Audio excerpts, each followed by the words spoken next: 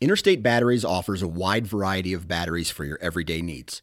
Stop into one of their thousands of retail locations and talk with a battery specialist about batteries for your truck, trail cameras, and even those weird batteries for your rangefinder. Interstate Batteries even offers cell phone repair in certain locations. For more information, visit interstatebatteries.com. Interstate Batteries, outrageously dependable. The Truth on the Houndsman XP Podcast Network is fueled by Joy. Joy Dog Food has been in business for many decades, since the 1940s. They've never had a recall. They only use 100% American-made products to bring you a dog food formula that is going to keep your hounds on their feet and performing at a high level. Late round bound, the next bear race, the next cat race, whatever you got going, Joy can keep your dog fueled up. I personally feed Joy for this reason. They are not afraid to get in the trenches and get in the fight. They will show up at a local meeting where people are trying to pass tethering laws or breeders' bills or whatever, and put their name on that and put their reputation on the line to support us. So find Joy Dog Food on the internet, find that dealer locator, find a dealer near you. Go to joydogfood.com and keep those hounds fueled by joy.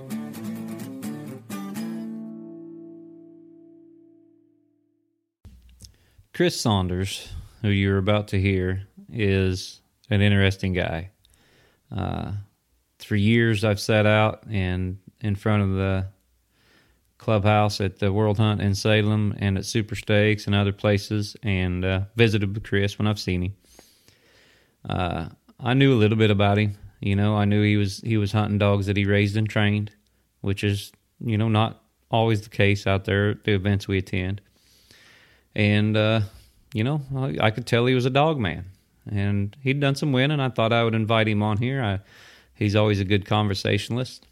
But I was really surprised. I learned some stuff about Chris that I didn't know, that he was born in Brooklyn, how he started coon hunting, stuff like that. Very interesting stuff. And I want to just say that after this podcast, we recorded this podcast on Wednesday. And Wednesday night, Chris took Flex and won early, won late, moved him on to the quarterfinals. And, you know, I want to say congratulations to him, too. It was a fantastic podcast. I think you guys will enjoy it. Chris was fun. We had a good time. And I think this is what, you know, these podcasts are supposed to be. You know, we're just two guys talking dogs. And I think it turned out really well. So, enjoy. The Truth is sponsored by Havoc Hunting Supply. When you are looking for high-quality gear, go to the people that understand the demands you put on your gear. Havoc has a full line of top-quality hunting gear that meets those demands. Rugged hunting vests for the big game houndsman to the sleek, high-speed, low-drag vest for that late-round bound competition hunter. Havoc has what you need. The Havoc website features a complete line of hunting gear for the serious houndsman, and they feature that iconic Havoc logo. Go to HavocHuntingSupply.com and order your gear today. It's time to turn the hounds loose. It's time to wreak some havoc. Welcome to The Truth on the Houndsman XP Podcast Network, and today I'm lucky enough to be joined by my friend, Mr. Chris Saunders. We are on location out at the World Hunt, and we are telling our woes of a couple cast losers right now, ain't we, Chris? Yes, we are. Story of my life. Let's start with this week. Chris, how's your week been so far out here at Salem? Not too good. Got beat on the tiebreaker last night, and then Monday I lost by 50 or 25. Yeah. You guys treat several coons in your cast? We scored on 4 Monday and 3 last night. That ain't bad. Yeah. That ain't bad. Given the conditions, you know how bone dry it is. Well, got that rain came in today. Did it rain? I've been down south all morning. Did it rain pretty good here? It did rain.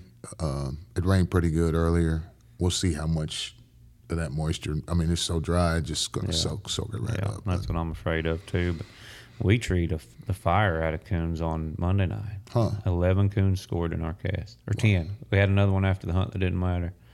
We scored 10 coons. I treed 3 coons off to myself and got beat. Wow, that's tough. Yeah, that's a hard one to Yeah. take. But you're hunting Flex up here. I am. You've had Flex for quite a while now. He was born in my house. I thought he was. Yeah. And he's a 7-year-old, right? 7 years old. Yeah. Spring dog. Yeah, Yeah, because I thought him and Con came up through the same super states, if Yeah. I remember right. yeah. Tell us about Flex. Flex is out of a female I had called Smirk, and Smirk was out of Trick, and Trick was out of Jinx. Some people might remember a dog I had called Jinx about 25 years ago. And what they are is trailing dogs that will tree a coon. Yeah. That, good mouths, big motors, like to be by themselves. Kind of, some people might call them old-fashioned. Yeah. Because they'll trail. I mean, if coon aren't on the ground walking unbeat, they won't hardly tree a laid-up coon, but they'll also treat dinosaur tracks. Yeah. Is that the kind of dog you prefer? Yeah.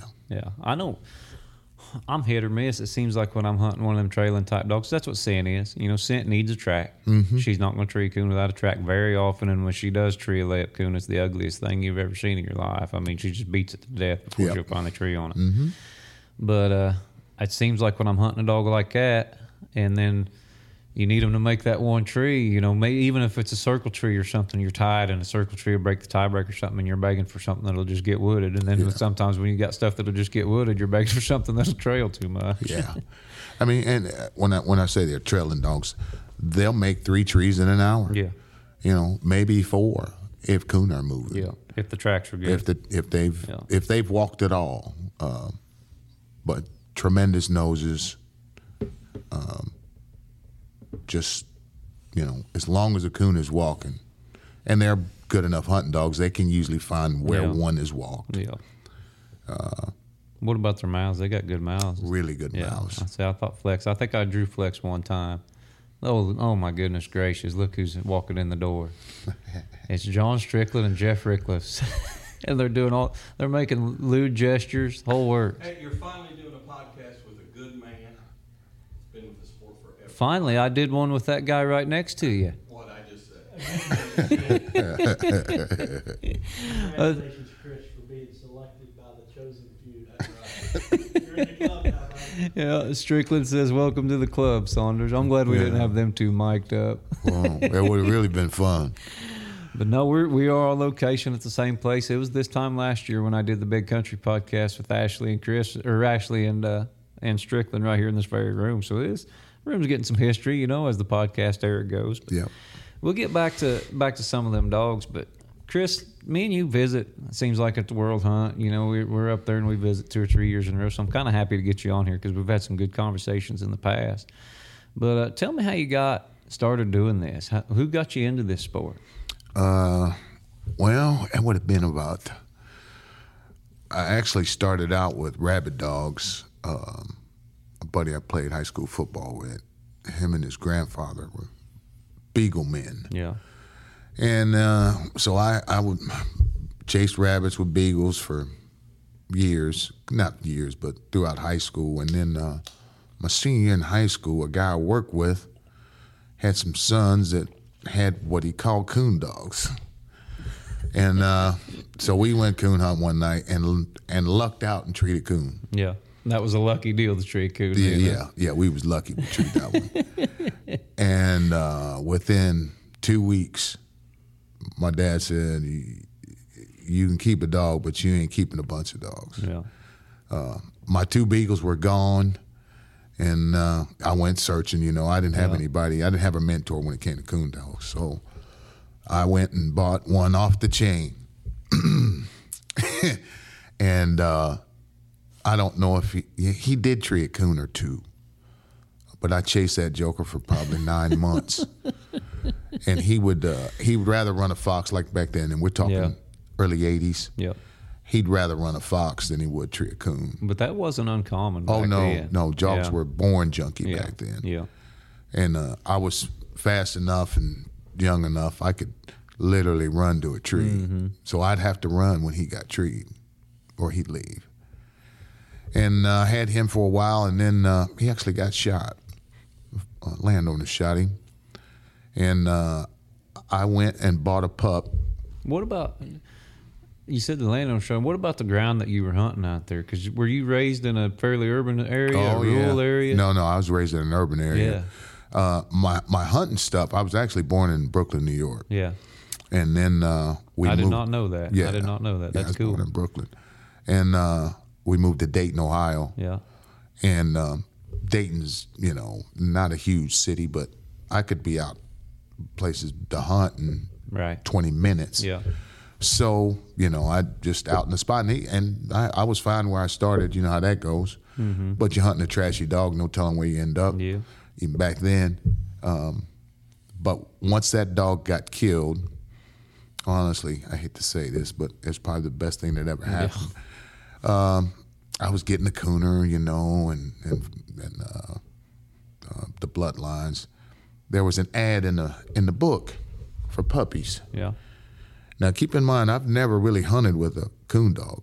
I've just chased this English dog. He was actually supposed to be a walker dog, but he was a red tick English. Dog. That's how little I knew. I've chased this joker for about 10 months. And Emmett Brohard had an ad in the magazine. Now, Emmett lived in Greenville, which is about a 45, 50-minute drive. So, I'm young and wound up. But I've never hunted with a coon dog before. And he had some pups advertised out of Stouts Mill Stormy. If people remember Stouts Mill Stormy. So I pull up in Emmett's house, and, he's from West Virginia, man. I mean, he could sell ice to an Eskimo. Yeah. And I pull up in the driveway, and he says, "How you doing, young man?" I introduce myself, and I'm in awe because I've seen his picture and stuff. We go hunting that night. And Stormy treed two coons so fast that I'd never seen a dog treat coon like that. Yeah. I mean, he literally trailed a coon up, and we recast him, and he didn't go 100 yards, fell tree, and had another one. So I bought a little pup off Stormy, and she was the type of dog that we hunt today. Really? Back then, cast lasted 3 hours. Yeah. We didn't have collars at all. Didn't even have beat collars. Only one time in our life did I ever turn her loose and have her come back to me. And the time that she did come back, I was so happy I dove to catch her because I just knew I'd be, another day catching her. But I caught that little female Belle, and she was a total natural. Born absolutely junkie, though. Yeah. You say that she was a born natural stuff. Because you said you were green as grass. Yeah. How'd you train that pup? I literally trained that pup walking along through the woods, just me and her. Yeah. I may have shown her a cage coon or something, but she was about 7 months old. She was 6 months old when I just started. We just take a stroll, No. And at about 6.5, 7 months old, she started treeing. I mean, she was running before then, but she wasn't running coon. And she's about 7 months old. She trees a coon. And I'm so excited, I can't wait to call Emmett the next day. I call Emmett. Yeah. Emmett says, "Well, come on up here, buddy." Let's, And I drag her up there, and buddy, by now she's 7.5 months old. And I mean, she was a trailing dog that was a one bark tree dog. Yeah. Whenever she located, she was done. Never budged an inch, and was a loner. That was rare back then with little pups. Yeah.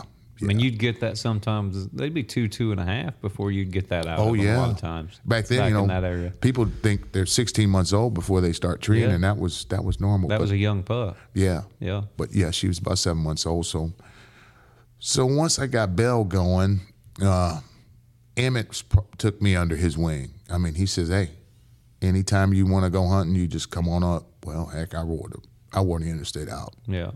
I'd go up there a couple nights a week, How far was Emmett from you? 45, 50 Yeah. minutes, maybe an hour. What'd your dad think about you making all these trips into West Virginia chasing these dogs out all Well, night? now Emmett lived in Greenville. He's I from got you. West He's Virginia. from West Virginia. I got but you. he lived in Greenville. But they didn't know what to think. But then, as far as they were concerned, if I was going hunting, then I wasn't in trouble. Right. You know what I mean? So I think that's a big part of why they were like, well, if he says he's going hunting, Yeah. we know he's going hunting. Coming from Brooklyn, I assumed your parents weren't big outdoorsmen and women.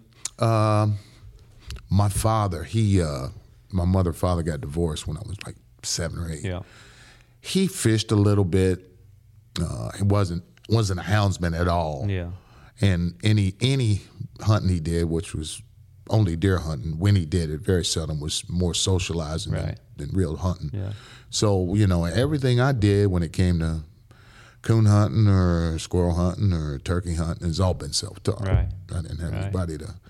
But when it came to the coon dogs, Emmett, I mean, like when he said, you come up anytime, I'd go up there 3 nights a week. Mm-hmm.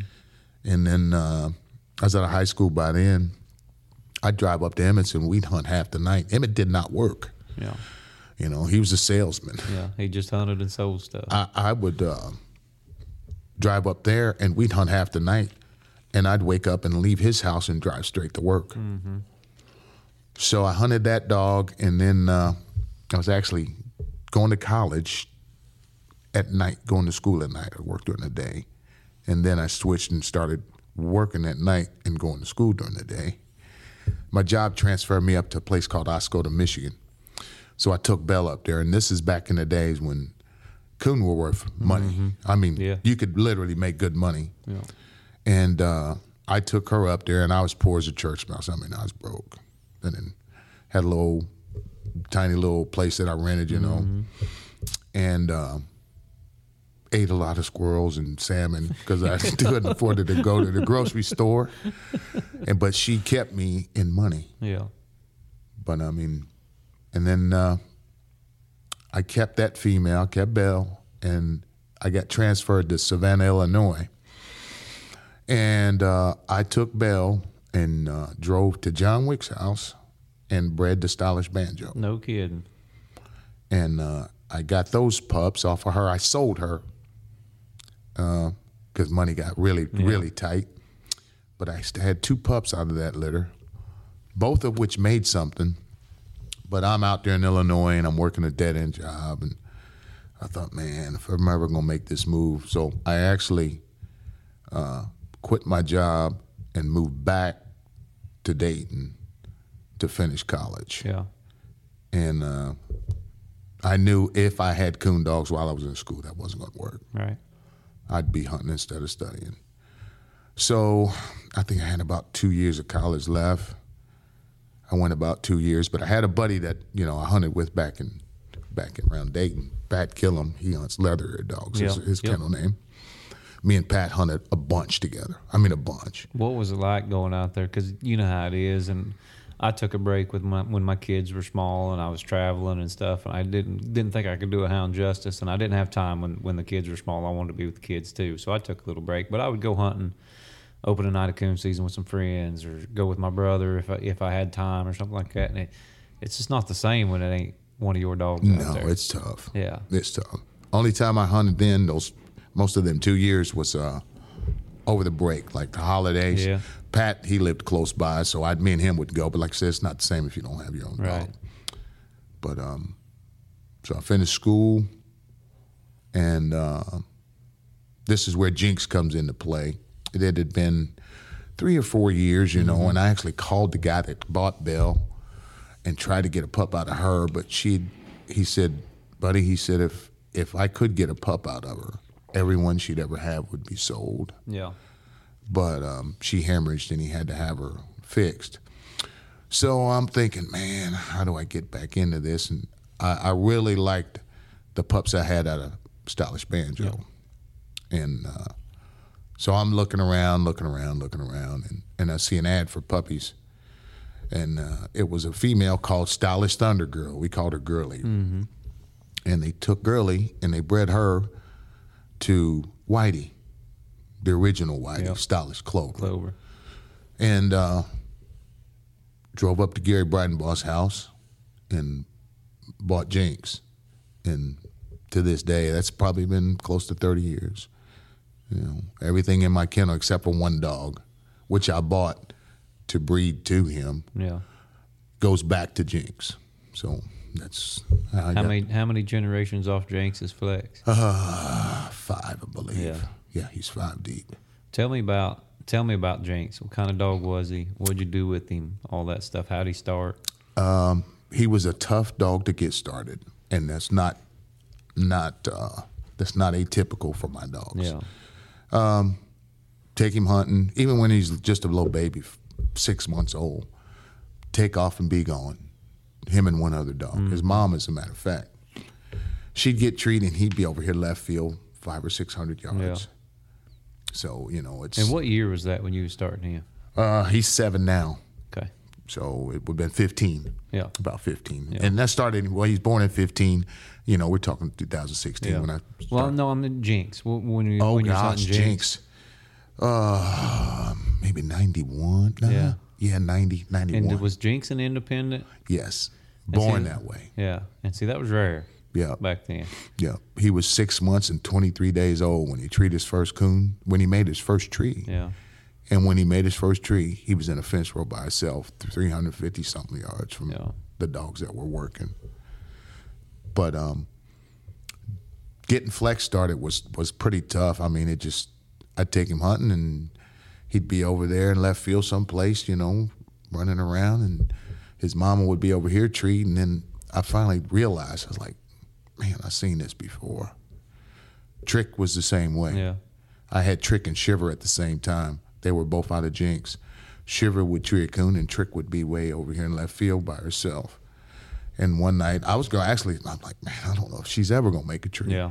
I thought, you know what? I'm just going to take her by herself.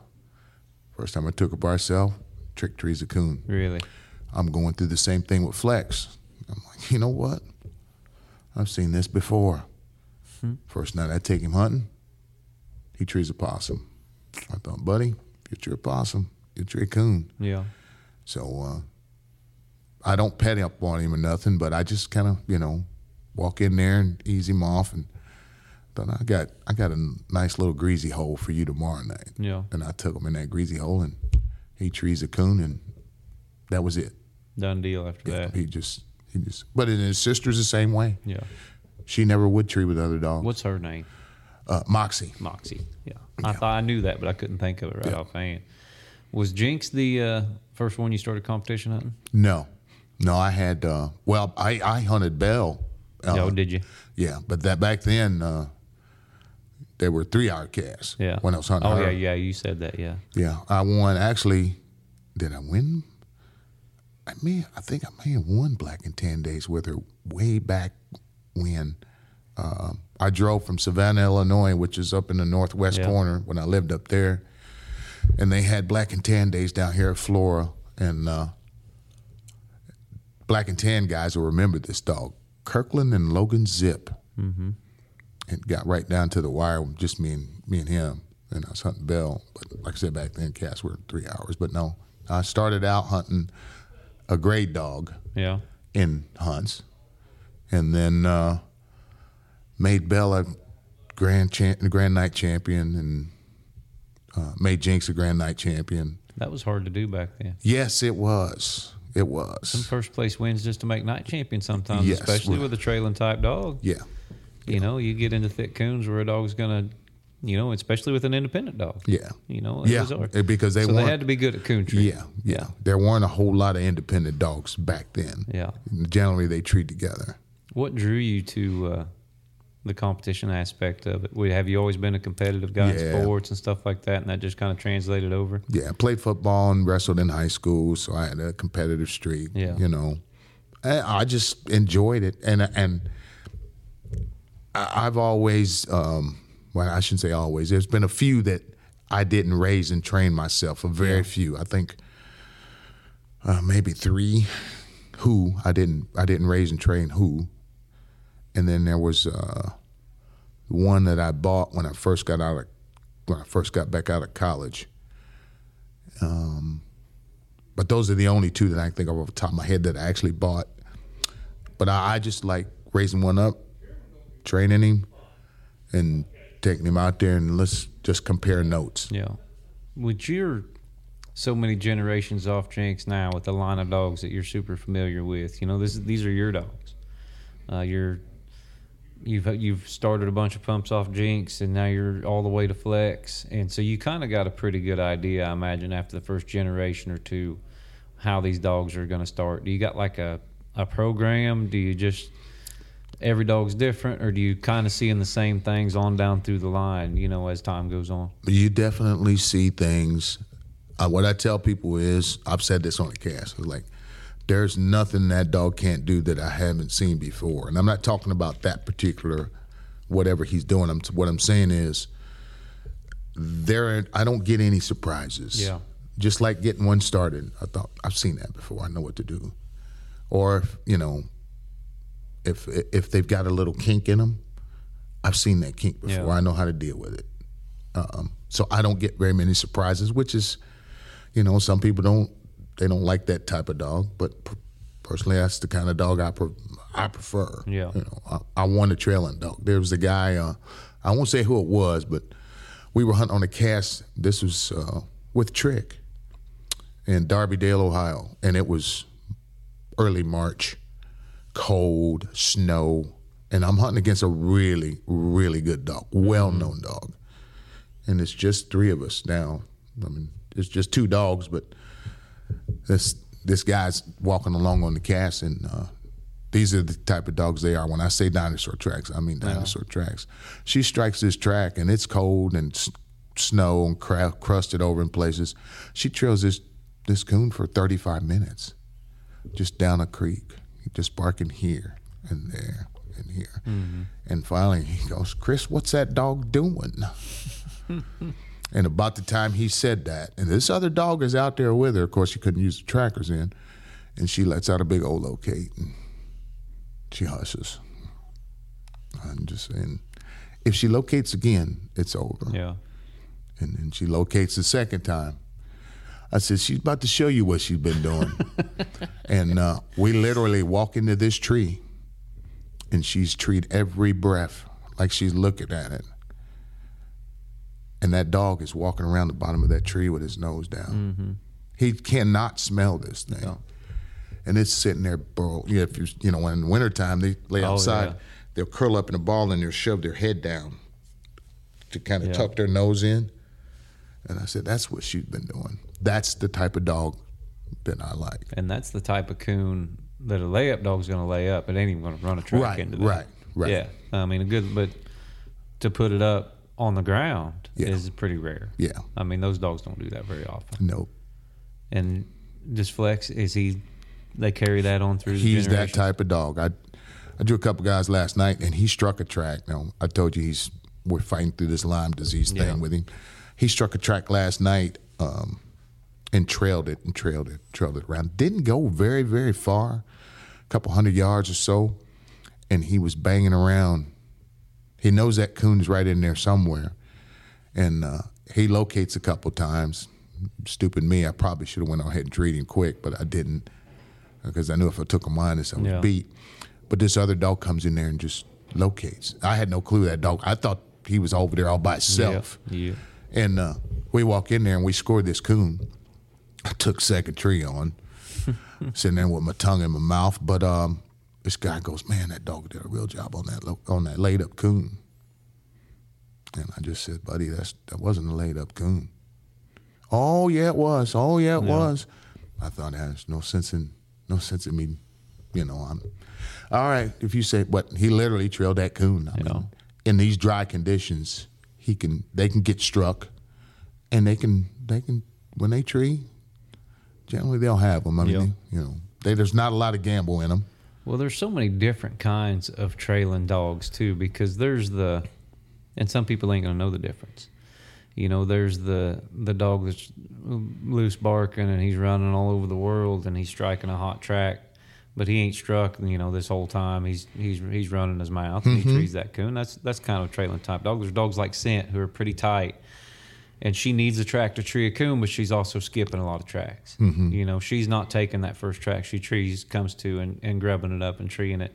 She's trying to find the one that she can handle easiest. Yeah. And then she's treeing that coon. So it's tough in these dry conditions with her, because sometimes she's so deep before she finds the track she wants. Right. And I've seen her trail those colder, grubby stuff up, but she just don't want to in a cast. Right. She's worried about opening her mouth up too much and dogs coming to her and things like that. So she's flying around, and normally she's flying around here. Luckily, Monday night we found enough coons I think there was 100 coons per square acre at that place we turned loose, so there's at least one good track.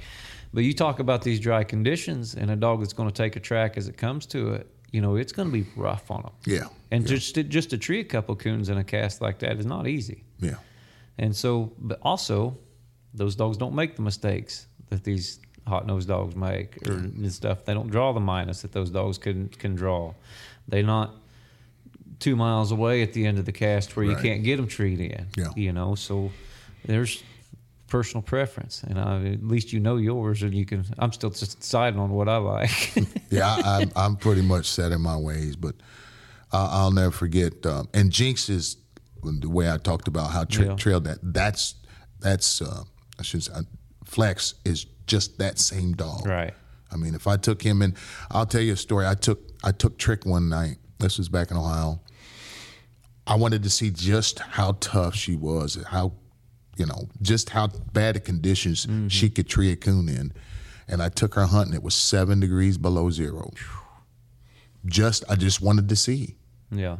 And I turned her loose, and she did strike a track and trail a coon. And I saw it on the outside, 7 below. I mean, but they're just they're not picky about their tracks. They don't come across the track and go think, I'll go find a better track. Yeah. If they come across that track, they're going to work it. Don't stand on their heads. I don't put up with that. Yeah. You know. But now I did have to get on Flex when he was younger. He was really bad at when he got confused. He'd want to go back and forth, back and forth, back and forth in one spot. And the way I deal with mine is tone means come and vibrate means go. Yeah. Yep. So, you know, if he get in a spot and, you know, I usually hit the stopwatch and I give him about 5-6 minutes. And in 5 or 6 minutes, if they haven't moved from that area, you need to, I'm going to send you a text message and let you know you need to. But now at this point, after a little bit, they're smart dogs. That's what I was going to ask you, because they a lot of dogs bang around when they're little, you know, especially as the seasons changes or the weeds get tall in the summer or the frost first starts hitting, you know, in the fall. And as they get older, it clicks and, you know, they'll figure out what's going on and that all goes away. Do you, I mean, you already answered my question, I guess, but you will push them some when they're young. Yeah. Well, not when they're babies. Yeah. You know, I'll give them up until they're about 13 or 14 months old.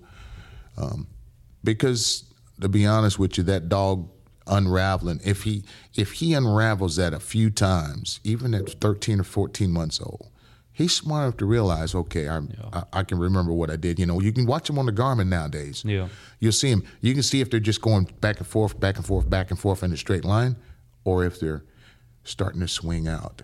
You know, they'll start making loops. Mm-hmm. When you see them start making those loops, then you know the wheels are turning. He's learning. Yeah. You know, he's learning. I can find it if I make a couple half circles, you know, within 30, 40 yards, I'll find out where, you know, so. But that back and forth in a straight line, about 5 minutes of that. Yeah. And I start them out when they're babies. I tell them get, you know, and I just hit that vibrate button. Mm-hmm. And so I don't have to be close to them then. Yeah. I can be 500-600 yards. I always tell people when they ask me any questions about starting pups, and it's just because of this podcast and some of the dogs that have come out of my place. And I'm not a master pup trainer or anything like that, but I always just say, if you're going to teach them anything, teach them to get, teach them to come. Right. That's it. Yeah.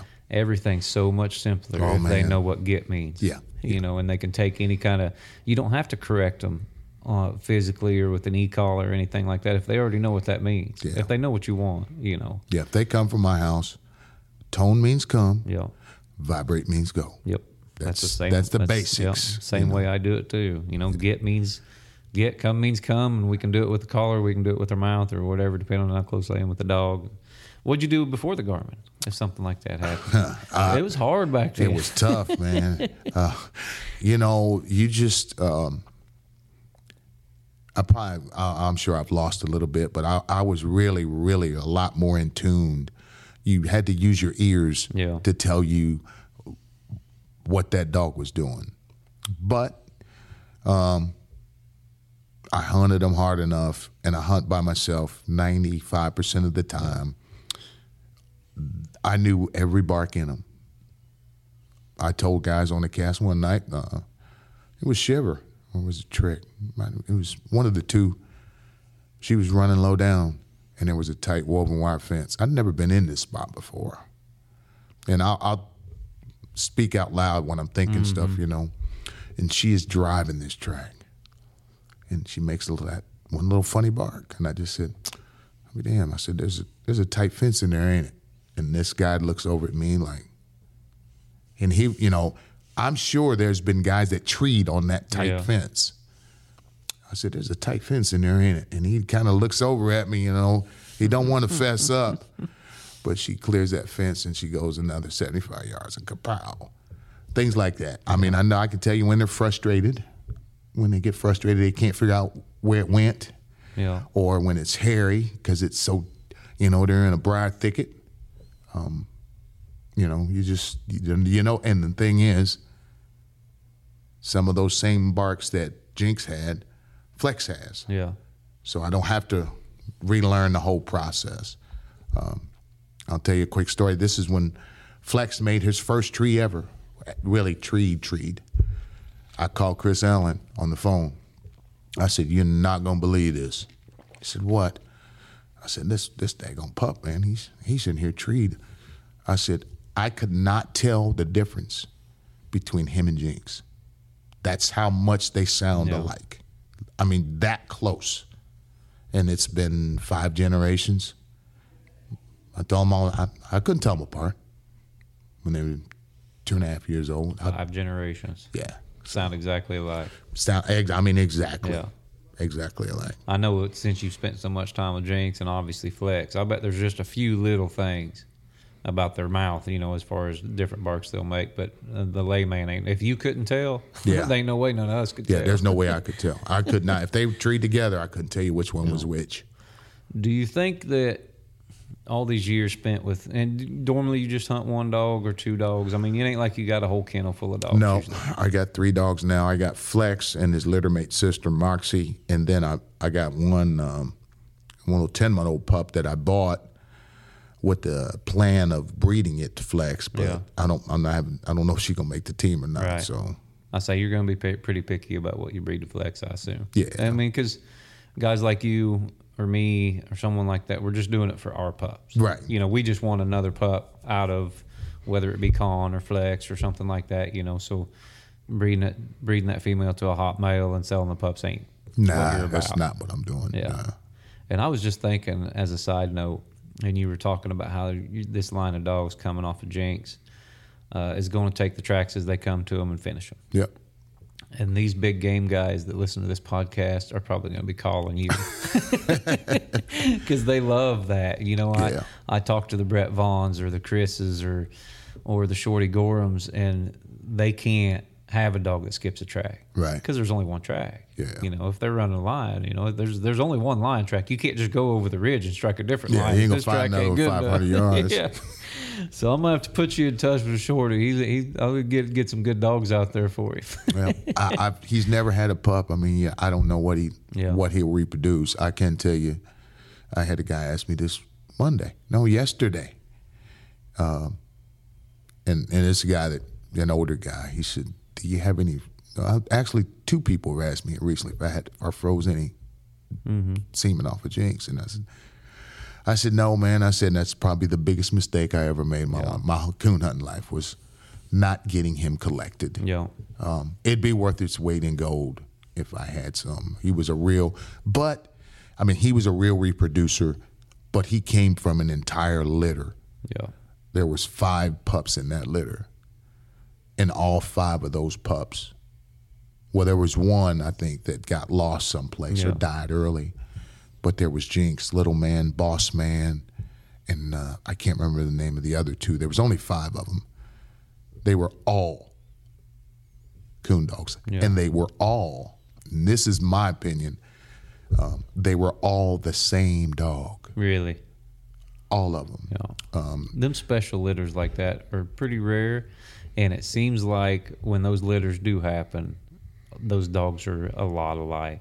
Every Yes. litter mate is a lot alike on those special litters like that. Yeah, the few times that I think me and John, me and Bassett, he was running Little Man.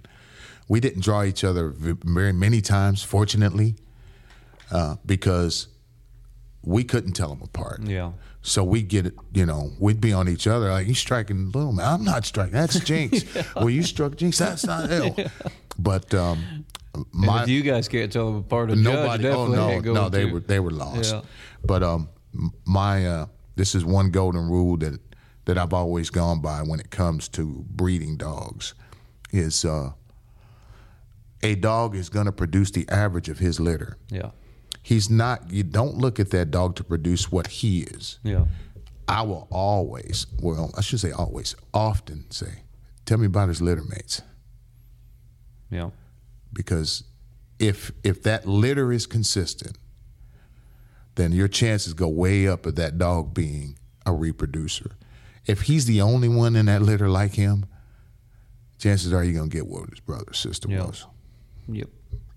Well, you figure, and I'm no geneticist, but I mean, I agree with you on the litter aspect. I never thought of it as, a dog's going to only reproduce the average of his litter. I never thought of it in those terms. And that's not a set rule. That's No, just, but on average, that's what he's going to do, yeah, in my opinion. It makes perfect sense to me, but that's a rule that a lot of people, a lot of old houndsmen go by. How good is the litter? I like breeding females out of good litters, or Yeah. I like having males as studs that were out of good litters. Yep. And so it's an interesting. I mean, Kurt has been on here. He likes dogs with good litters. A bunch of people that have been on this podcast have said the same exact thing. But the way you put it is a unique way of looking at it, and I've never looked at it like that before. It makes perfect sense. Well, I mean, that's just one man's opinion. Yeah, You know that's what the they're wisdom like. of Chris Saunders. We're writing it down. Yeah. We're writing it down How right about now. that? You might want to erase it after a while. I ain't won a thing this week. But hey, it's hard to win out here. It is tough. Yeah, It is very tough. It's not. I come out here last year with rain, and I remember I told Finley before we left, this is our best chance to win a world hunt we've ever had. Mm-hmm. Her and Scent were both just cock locked, ready to rock. Looked as good as they've ever looked coming into a hunt, and I hunted her 4 nights with 0 cast wins. Wow. And it was tough. It wasn't because she looked bad. Just not catching the break. I didn't catch some breaks, and then there were times where other dogs just looked better than her, no matter how good she looked. Right. And that just happens. And so, people don't understand, I don't think, at a lower level as compared to this, how difficult it is to win out here. It is very, very difficult. And I'll tell you, this is just my opinion. And don't get me wrong, this is a good class of dogs that are here. Mm-hmm. But the caliber of dogs back in like 94 and 95 in Aurora was amazing. Yeah. I mean, there was that. just not any slouches there. Yeah. I mean, every single cast you drew, there was 3 of them there was like on your cast that was for real. Now here there might be one other one on the cast you got to beat, maybe 2, but not 3 other ones, But it's still very, very difficult. I brought Trek. This would have been from about 90. I don't know, 94 and then 96 or something. There was a 3-year span where she won 9 early rounds in 3 years. Really? And couldn't get a late round one. Yeah. And she was actually a better late round dog, more suited for a late round. Her one weakness would be she could not trail late, or would not trail late a coon. But you would think a trailing dog that can trail a dinosaur track, that's a late round. That's what you want, unless you draw a late. Especially in Aurora. Yeah. Yeah. But she finally did double up. I think it was her second year I brought her or something. But it's just, like I said, man, it's tough. It is tough. You get that early round win, you're like, oh, here we go. Yeah. And then you go out there in the late round, it's like, dang nabbit. Hey, I'm 0 for my last 10 in late Really? round. 0 for 10. I won 2 earlies down at Miami at Zones, couldn't win a late round. Gosh. 0 for my last 10. Man, that would be tough. Oof. With 4 different dogs. I I mean, it's just, like you said, it's tough. It is tough. Law averages, now I can't win an early this week. I can't even test if my law averages idea is going to work or not. In theory, I can't lose 11. I brought flex last year. I think I won 2 earlies last year. Got beat late both times. And then this year, I got beat on the tiebreaker last night, but it's neither here nor there. But it's like, I may not win an early this year. Yeah. You know? What about, you said back in Aurora in the 90s and the dogs were tough. How has the style of dog changed from then until now? Are they pretty similar, or are they different type dogs? Close. Probably, you see a lot more man-made. You know, I could tell those ones where they've been worked on as far as trying to be loners. I call them, you know, they'll sell up and get a little jealous sometime. And bigger, faster hunting dogs. That would be what I would say. You know, they'll drop in there. They may run 400 yards before they ever think about starting to hunt. Yeah. Whereas down there, well, in Aurora, that wasn't such a bad thing. Yeah. Unless you got lucky and got one of them few guys where you're going to drop three coon on a cast. Here in Aurora, here in Salem, that dog that wants to drop in there 800-900 before he ever starts thinking about hunting, he's in a bad spot. Yeah. Because I'm going to get struck and treed before you do, and I'm going to get recast before you get treated. Yeah. So, what about the independent side of it? And you said you're running into a few more man-made dogs, and I do agree with that, definitely, but Garmins and stuff have got to play into that. Yeah. We couldn't make man-make dogs like we can right now. No. Typically you can tell that one that's been worked on. I call it taking pictures. They'll come in around that tree. Yeah. 40, 50 yards and, you know, pilfer around. Taking pictures out like that. That's what cheerleading, taking pictures. Yeah, good job. What you got over there? What you got over there? I ain't going to come in, but what you got over there? I just wondering what's going on over there. I was kind of coming around to check things out, but I know the boss man is not going to be happy, you know. Yeah. But like I said, before the Garmin, you couldn't do anything about that. Yeah. But nowadays they can, you know, and they can sit there and teach them what go means, or send them a text message and say get on someplace.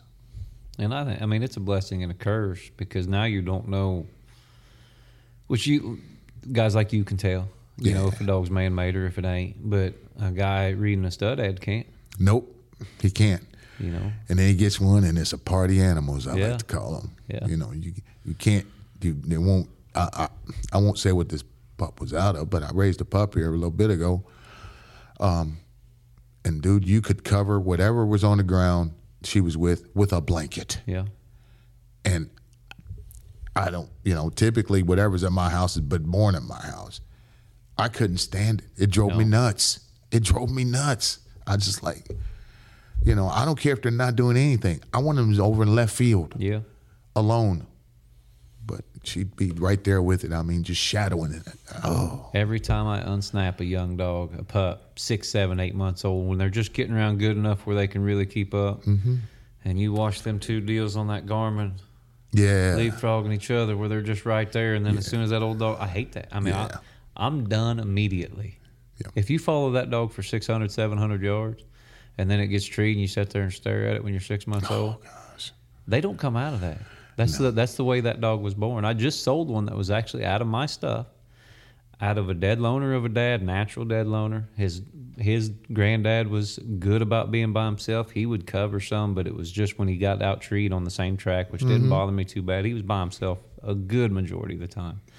And this pup was born the most likable dog on the planet, and everybody liked him, and he liked everybody. Right, he's a party animal. He was. That's exactly what he was, and a good coon dog by himself. You could just tree the fire out of coons with him by himself, but he was gonna be with something. Right. And I couldn't stand it either. Guys that bought him off of him love him, and good for them. Well, and you know, there's a few people I hunt with. Some of them are like, I just assume he did get some of it, and all of mine. I tell people this. I have my preference, but all of mine and some of yours is hard to beat on the cast. Yeah. Now, Shiver was a all of mine and some of yours dog. Yeah. But she was also a some of yours only if you had a coon. Right. If you didn't have a coon, she'd never pull a bark. Yep. And she wouldn't break her neck. If she didn't have anything going on, she'd come over and check things out if she was in the area. Yeah. And I'd just stand there and, of course, we didn't have Garmin's in, but I'd hear her locate. He's got a coon. Yeah. But if I didn't hear her locate, I thought, uh-oh. I think a dog that will only cover a coon is 100 times more rare than a dead loner. Yeah. Yeah, it is. It's Because normally, if a dog's going to cover, it ain't just because it's got a coon. Right. You're right. You never see that, especially now. Yeah. You used to see it back in the day quite a bit. 15, 20 years ago, you'd see a dog that would just cover a coon because they were used to packing up together a lot. Right. I think. But anymore, if I had a dog that would only cover coons and still tree its own, who knows what you could do with it in today's age where these dogs are weirded out by being backed and stuff like that. Yeah. I mean, you'd be poisoning a cat. Yeah, she was. She was in all of mine, some of yours, dog. Yeah. But I didn't have to worry about. It used to get me over a lot because if she went in there and never pulled a bark, then I knew, and she knew. Yeah.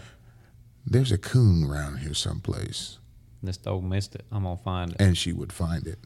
But then I had to worry about what if that joker moves? Yeah. She Yeah. trees 40, 50 yards over there, and he slides Yeah. over. If we're at a distance, and Yeah.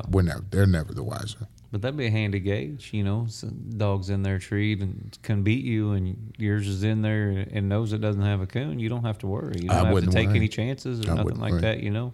Yeah, she was a dog that taught me her and Trick. I didn't worry about whether or not they had a coon.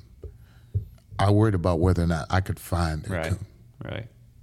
That's how deadly accurate those two were. They were more accurate than Jinx was even. Do you think these dogs right now? I know these dogs right now as a whole are more accurate than they were 10 years ago, probably. I don't know about. Because everything goes through cycles. When some of the bigger stud dogs and they were backing females up, and the reason a lot of these big stud dogs back in the late 90s, early 2000s, even mid 90s, some of them were such big stud dogs is because all their pups treed, natural tree dogs. Mm-hmm. And everybody's wanting natural tree dogs because they are easier to start. Yeah. You don't have to listen to Flex go out here and run all night. And, you can make a couple bad trees and a couple good trees and your pup's doing good and you're happy to be treeing coons. Right. So them guys love them dogs. They love dogs like that. But I think we've kind of gotten away from that to where dogs like yours and some of the wipeout stuff and, of course, some of the trader stuff, and they are more trailing type dogs, and I think they are more accurate. It ain't very many casts right now where a dog gets over here treed by itself, and I don't think it's got a coon. Yeah. My thoughts are the reasons that a lot of dogs, now don't get me wrong, there are just some natural born wood monsters out there, but the reasons that you get a lot of slick trees, true slick trees, not squirrel trees, Yeah. but true slick trees, are because the dog can't figure out where the track went. Yeah. That's why he's treeing. He gets frustrated and finally he just throws out the anchor because he can't trail up a coon. He can't run a track, you know what I'm saying? Well, any dog can run a track, but he strikes a mediocre track in conditions like we got here. He gets frustrated and he trees. I may be wrong, but that's just my thoughts. I don't think you are. Good track dogs are more accurate. Yeah. That's even a good layup dog is going to miss some. Yeah. Swirling wind. Yep. All kinds of different things can affect the layup. But there's only one track up a tree if you're running one track. Yes, sir. So they're going to have it more often than not. Yep. They also, it's a double-edged sword because sometimes you need to make a tree and you need a dog to take a gamble. Yep. And they don't do it. They are. It's like sometimes I'm like, man, I wish you would please make a tree, please. They ain't got no gamble in them. I won't say they don't have any gamble in them, but they don't tree just to tree, and they don't tree just because they're frustrated. Yeah. They may miss it. Sometimes they will. All dogs will miss it. If they never miss, my philosophy is they're not making enough trees. Yeah. If they don't ever miss. Yeah. They're missing coon if they don't ever miss. They got to have a little gamble in them. Yeah.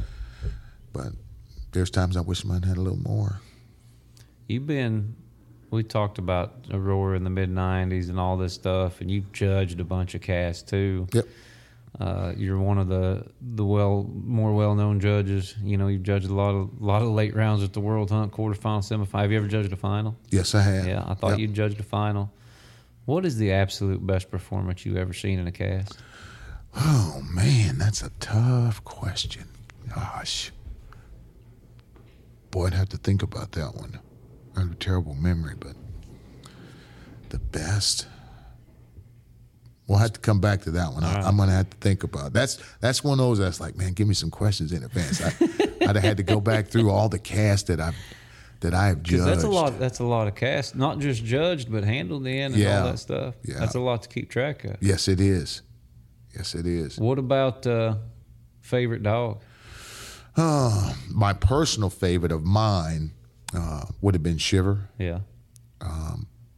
No, I take that back. Trick. Not Jinx? No. Trick. How come? Trick was like Jinx in the way that she was going to give you, she would hunt on two legs. And you never could hunt her down. And like I tell you, I took her hunting. It was 7 below. And I'd pull my truck back to my pen and open her kennel up. And she was like, let's go, boss. Never say no kind of dog. And so she would have been my favorite. But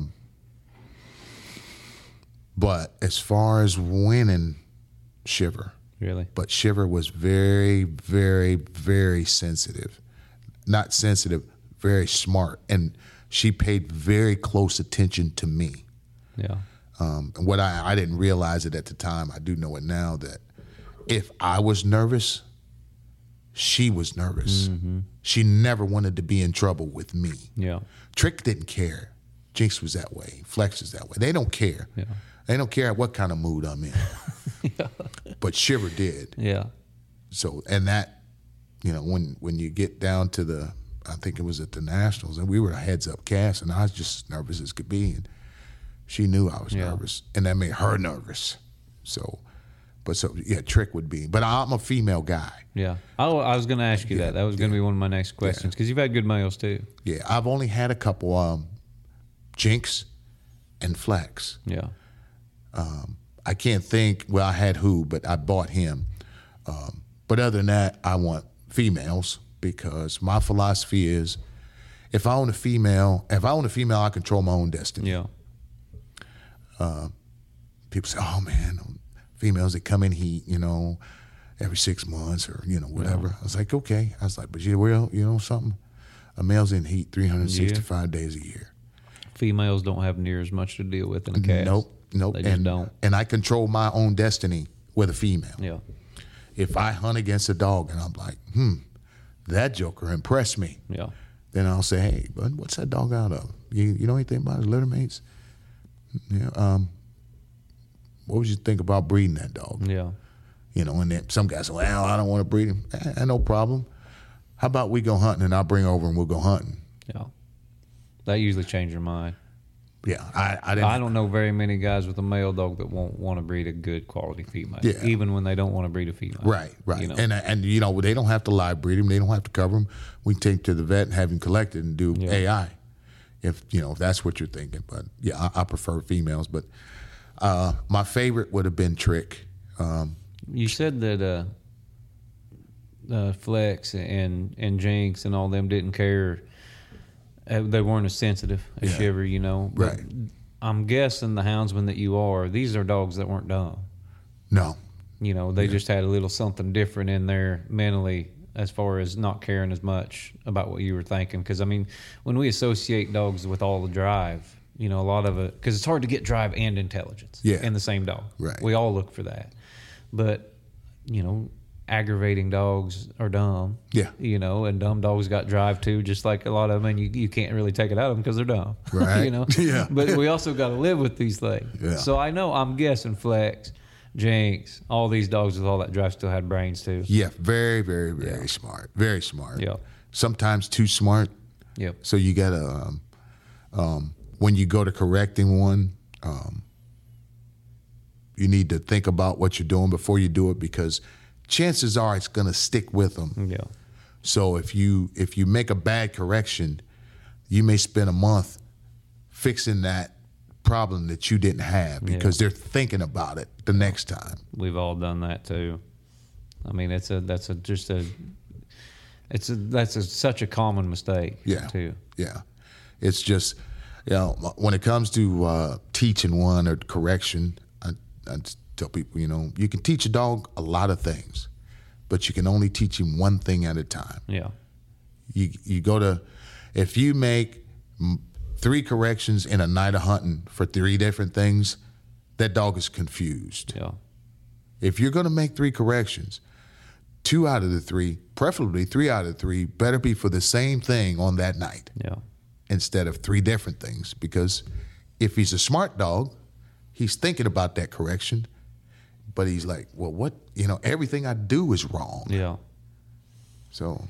And then I know with Con, who was so fast, everything was so fast. He went from being a baby pup and running around the yard to all of a sudden, I think this dog's going to win Super Stakes, in like a month. Right. Well, then you get to treat them that way. When they're 10, 11, 12 months old and they've already got, 150 coons under their belt, and you start treating them like that 5-year-old. Yeah. And I mean, I've just about train wrecked him, and to the point he is not going to be back in a cast. He's still a really good coon dog. I don't know if we'll ever get him back in a cast again, but that was all me. That's my fault, And so you live and you learn, and gotta let them be pups. When she was young, and she was an early starter that was, I could see, man, she's special. Yeah. And buddy of mine said, man, are you gonna take her to the Super Stakes? I said, nope. He said, why not? I said, what am I gonna do? Take her to the Super Stakes? Of course, didn't pay a whole lot then. I said, I mean, this one's got potential. Mm-hmm. I said, I risk ruining this thing for that could be, a stone cold killer to try and win the Super Stakes. I was like, I just soon polish her up, get her another year under her belt, let her settle in a little bit before I get her head all rattled, and so I didn't. And I believe, honestly, that's ruined a lot of the young dogs. Yeah. Guys just push them so hard when they're babies. Hey, man, just let them grow up, Them dogs that seem finished as a 1-year-old aren't finished mentally. No. They've got all the tools, and they're doing the same things a lot of good 4- and 5-year-olds are doing, but they ain't finished mentally. Not even close. And I mean, I look at some of these dogs that win long term, and I've struggled winning long term with the same dog. I make mistakes, I'll burn them out. Jed does the same thing. I mean, we run through dogs like, toilet paper sometimes at a Taco Bell. I mean, it's bad. Yeah. And so we gotta get some longevity out of them. And the females, we don't. That's back to my original point. The females, we don't have that trouble. Yeah. The females seem like they got less to deal with on top of us. Yeah. The males got to deal with all their testosterone and all their hormones, and they're going to be fighting, and most of these dogs are dead loners, and they don't want nothing coming in with them, and they're dealing with that. And it's just those male dogs, they come out of the box looking around and see who's there. Yeah. What's this one? What's that one? A female comes out of the box, she doesn't care. No. She couldn't care less. Tail, happy, just regular coon up. She's on a mission. That male dog, in the back of his mind, he's thinking, okay, so I don't like the looks of him, and this one here, he wants to come over here, and he's gonna piss on that bush, so I'm gonna piss. The female's like, I'm not worried about you guys. You watch a bunch of girls at a bachelor party go into a bar, and then watch the guys walk into a bar. It's the same thing. Yeah, it's the same thing. Yeah. But Chris, man, I appreciate you sitting down with me. Yeah, it was fun. It was. You said it would be fun. I was like, told man, you. I don't. You said, oh, it'd be fun. Yeah.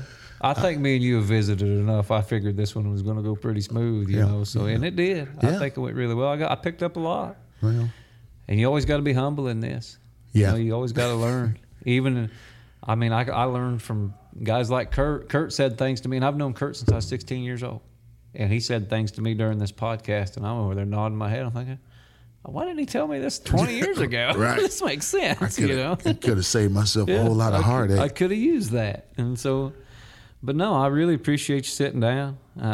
We'll do it again sometime. Okay. Yeah. I got other stuff to add, believe me. Well, one thing I wanted to say is that say whatever you need. a lot of guys won't remember Emmett Brohart, but man, that dude treated me like a son. Yeah. He really took me under his wing. I mean, of course, he was the first. He owned the first real coon dog that I hunted with. But I'll tell you a quick Emmett story. Yeah, I mean, he was a dandy. Emmett was. Yeah. You had to know him, but he had the mule chaps and some other stuff. But he was a salesman. Now, don't get me wrong. He's what I call West Virginia hustler. But he drug me around to these hunts. I'm just walking along on cast with him, and I'm all gung ho. I want He says, Chris. He says, you've been walking along on these casts with me, and I hadn't been on very many, probably half a dozen or so. He says, the only way you're going to learn this thing is to do it yourself. I didn't have a dog. I had Belle, but she was 10, 11 months old. And we went over to Indiana. He says, there was some great big, it was all UKC then. But he says, because we're going to go to this hunt this night, I'm not thinking anything of it. We're going to go to this hunt, Chris. He says, the only way you're going to learn about these casts is do it. He says, so tonight, you're going to hunt Bo. I said, Bo? And he had a doggy called I-79 Bo. Now, you got to realize, I've never hunted any cast before. And Bo is a Grand Night champion.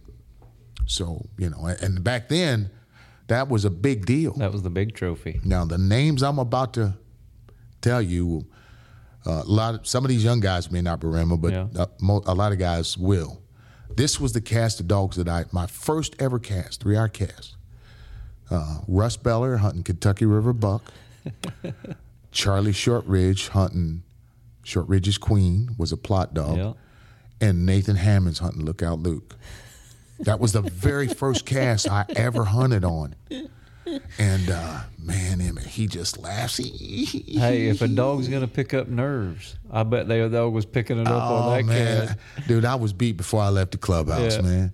But he laughed. He said, he says, yep. He says, you're going to get an education tonight. That's what Emmett told me.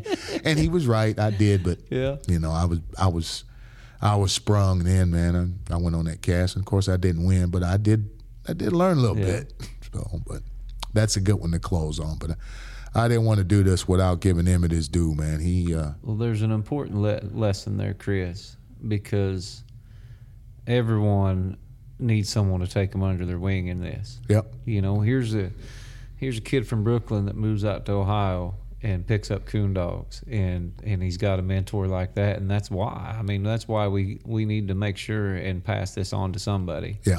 Or it's not going to be around no more. That's right. We want more Chris Saunderses. We want more kids from Brooklyn to come out here and buy them a hound dog, and do stuff like that, and they can't do it without some help. Yeah, it'll save a whole lot. It's a lot easier. You get a lot less discouraged if you got somebody to kind of take you under the wing versus going cold like I did. Yeah. But, I should say go cold because once I got Belle, and met Emmett, well, then I was off to the races.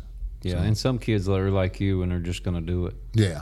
They see it and they love it and they're going to do it. They'll spend 9 months chasing an English dog and won't stay tree for 5 minutes. Treat 2 coons in a year. Yeah. All right, Chris, let's go get these dogs entered up. All right, man. I appreciate it, buddy. I enjoyed it. All right, this is Josh Michaelis with The Truth on the Houndsman XP Podcast Network, and we appreciate you listening.